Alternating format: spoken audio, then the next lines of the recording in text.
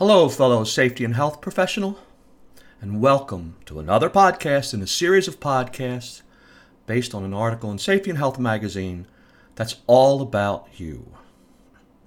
What's your story? We all have one. It starts the familiar way, once upon a time, then put your name in there. In my case, it would be once upon a time Richard Hawk began. Your story continues like all stories do, with characters interacting with you and situations changing moment to moment.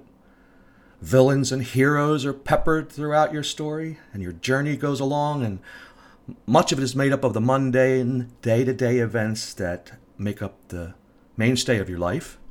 Then again, there's some surprising things that happen regularly, actually. Sometimes positive, sometimes negative.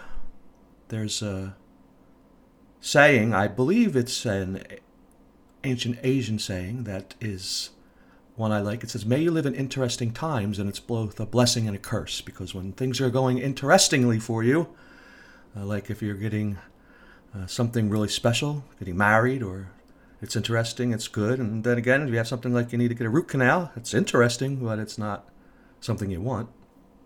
I often ask people I meet in my travels, what's your story? The question gets a variety of responses, such as, what do you mean by that? Or, I don't have much of a story. Well, that's not so. Everyone has much of a story. And how you frame it molds what happens to you.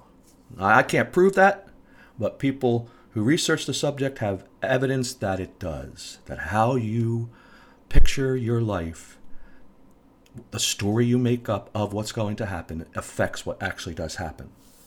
When Melissa offered me the privilege to write all about you and then do these podcasts, she asked me if I thought I would be able to come up with ideas for an article every month.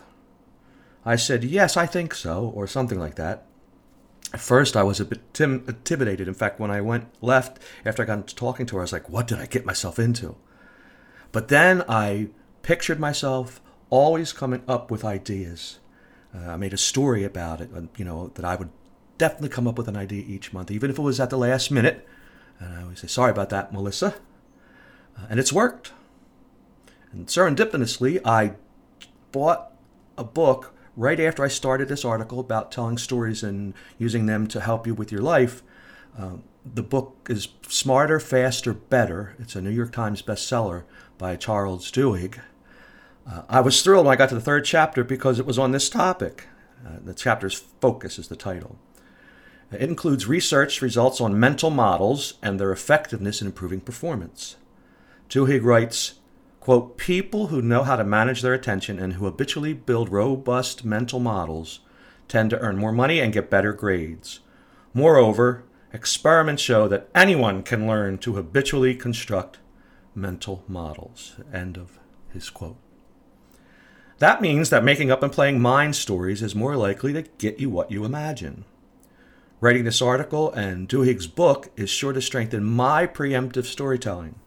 I'm getting better at it, which I believe is going to improve my ability to focus and react to the variables life throws at me, and I'm sure it can do the same for you. Well, here are 2 tips on ways to use mental models, storytelling, to improve your focus and life experiences. First one, visualize what happens. Picturing your reaction to an event beforehand gives you a template to work with that will help you react wisely if something you didn't plan happens. For example, let's say you're going to present a safety meeting on lockout tagout.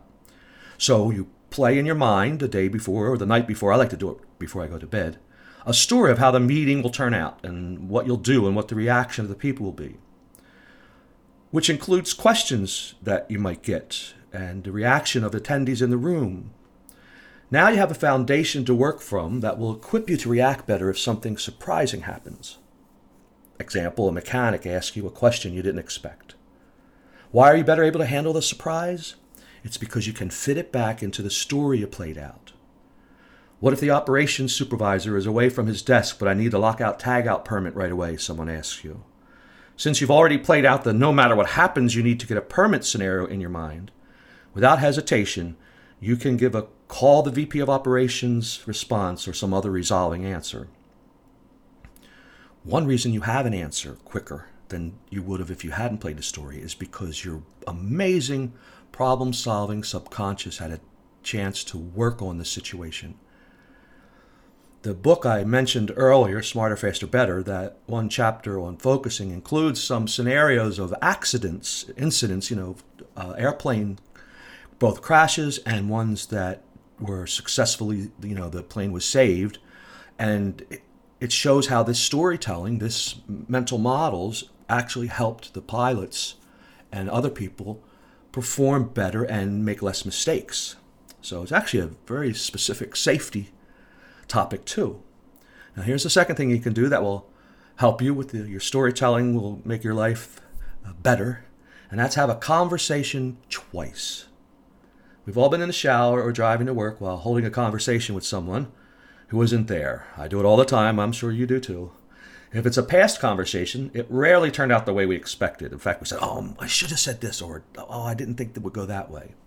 If it's a future encounter, who knows what will occur? However, it's still a good habit to play out as a story, to picture what's going to happen when you interact with a group or a person, especially if it's something that is important or you're trying to get more resources, say, from a vice president or something.